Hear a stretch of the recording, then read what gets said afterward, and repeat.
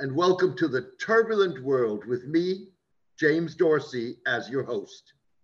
There was an elephant in the room when two prominent Saudi clerics recently clashed publicly on whether apostasy was punishable with death under Islamic law. The elephant was whether Islamic law is still fit for purpose. The timing of the debate on a Saudi state-controlled artsy entertainment channel suggests as much. The debate aired days before the kingdom's Ministry of Islamic Affairs severely restricted celebrating Ramadan. Ramadan, Islam's holy month of fasting, begins on March 22.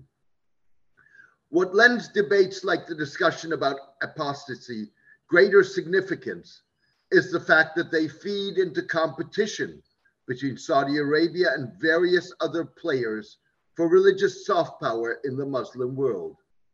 The rivalry pits Indonesian reformists against state-aligned Saudi and Emirati propagators of a socially liberal but autocratic interpretation of Islam.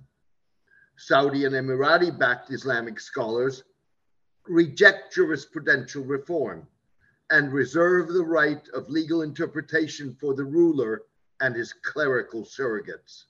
Last year, Saudi Crown Prince Mohammed bin Salman went as far as nominating himself as the primary interpreter of Islamic law. Mr. bin Salman asserted in an interview with The Atlantic that in Islamic law, the head of the Islamic establishment is Wali al-Amr, the ruler. Mr. bin Salman meant that literally.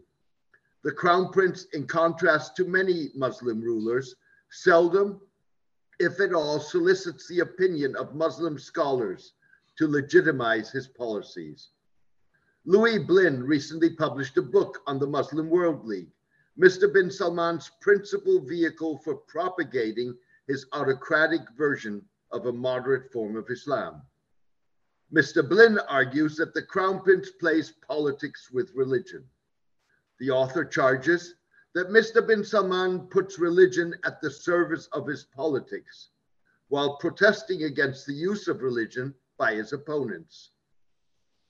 To be sure, Mr. bin Salman and United Arab Emirates President Mohammed bin Zayed have enacted far-reaching social reforms that have enhanced women's social rights and professional opportunities. The two men have also eased restrictions on gender interaction and embraced Western-style entertainment. However, they anchored these changes in civil law and ignored the need to also synchronize religious jurisprudence. What drives the reformist zeal of Messieurs bin Salman and bin Zayed is not change because it is the right thing to do. The two men's primary concern is securing the survival of their autocratic regimes. To do so, they need to cater to youth aspirations, diversify their oil export-dependent economies, ease social restrictions to compete for foreign talent, and project an image of tolerance. Their reforms serve that purpose, but go no further. Exhibit A is Saudi Arabia's first ever personal status law. A recent Amnesty International analysis of the law suggests that it remains rooted in orthodox Islamic jurisprudence. The law codifies problematic practices that are inherent in the kingdom's male guardianship system. It entrenches a system of gender-based discrimination in most aspects of family life, including marriage, divorce, child custody, and inheritance, even though it also sets a minimum age for marriage.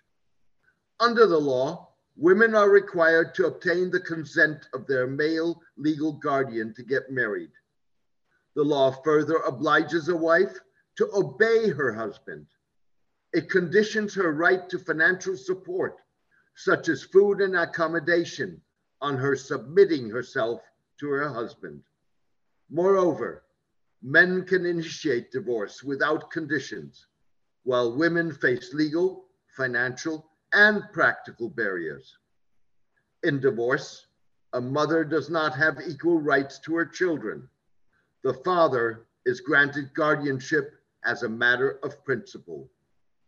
Finally, the law institutionalizes discrimination between men and women in inheritance, giving men a much larger share of assets than their female counterparts. Similarly, recently announced restrictions on the public celebration of Ramadan were designed to shift the core of Saudi identity from religion to nationalism. They also intended to strengthen government surveillance and control.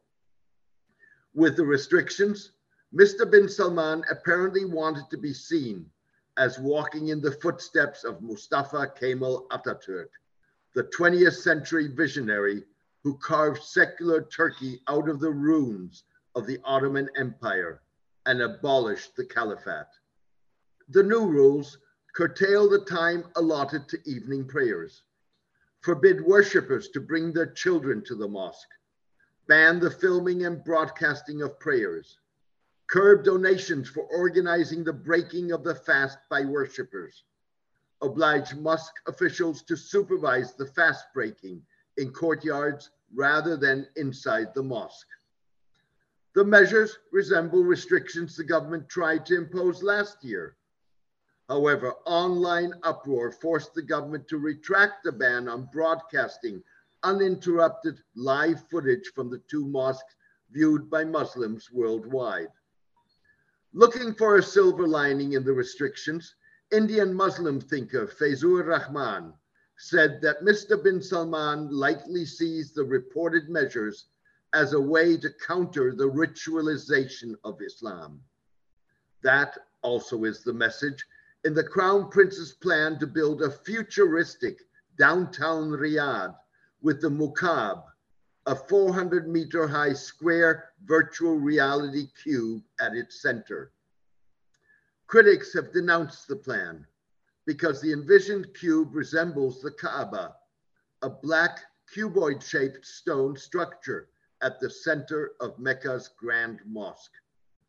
Mr. Rahman described the Ramadan restrictions as a bad imitation of Atatürk. It's an expression of power. It's saying, I am the ruler. Some analysts believe that Mr. bin Salman, like Mr. Atatürk in the past, wants to remove religion from the public square and relegate it to the private sphere. In contrast to the late Ottomans and Mr. Atatürk, Mr. bin Salman has opted for achieving his goal by decree rather than on the back of a public debate. To be sure, Mr. Atatürk's reforms involving abolishing the Ottoman Caliphate and introducing French-style militant secularism were unpopular and enacted by a one-party state. Nevertheless, they followed a fierce battle of ideas in rival publications in the last 15 years of the empire about the role and the nature of Islam that was fresh in people's minds. Clerics, nationalists, and intellectuals voiced opinions ranging from advocacy of European positivism and materialism, secular nationalism, calls for religious reform, and even rebukes of Islam and the Quran, to fierce opposition to any reformation of religious discourse and rejection of the notion of a nation as opposed to a pan-Islamic state. Citing Surah 16, verse 125 of the Quran, Mr. Rahman, the Indian Muslim intellectual, argued that Mr. bin Salman's approach was not the way to reform society. Reform has to be voluntary through the art of persuasion. It's neither Islamic nor good to impose your will. Where Mr. bin Salman opts for a top-down diktat that focuses on form rather than content, his foremost ideological rival focuses on a bottom-up approach that embraces jurisprudential reform in pursuit of a moderate Islam that is pluralistic, inclusive, and unambiguously endorses the Universal Declaration of Human Rights.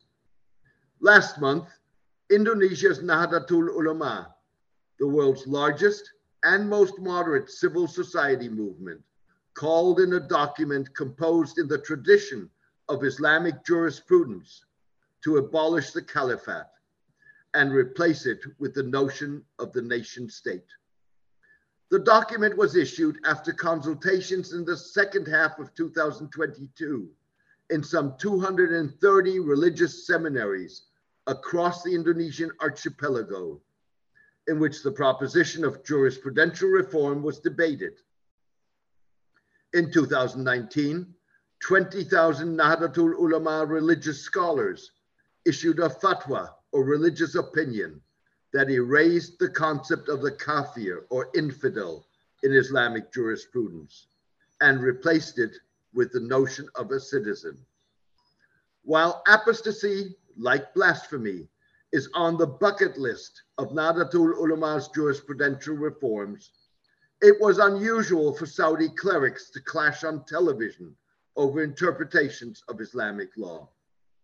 The debate pitted Saudi Islamic scholar Abdul Rahman Abdul Al-Karim, a proponent of the classical Islamic legal proposition of the death penalty for apostasy, against Ahmed Al-Ghamdi, the former head of the Mecca chapter of the Authority for Promotion of Virtue and Prevention of Vice.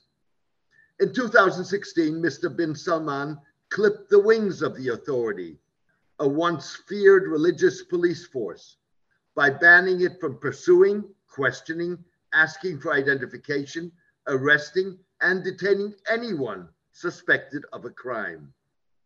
Since leaving the authority, Mr. Al-Ghamdi has emerged as a religious liberal, advocating the very things on which his police unit once cracked down.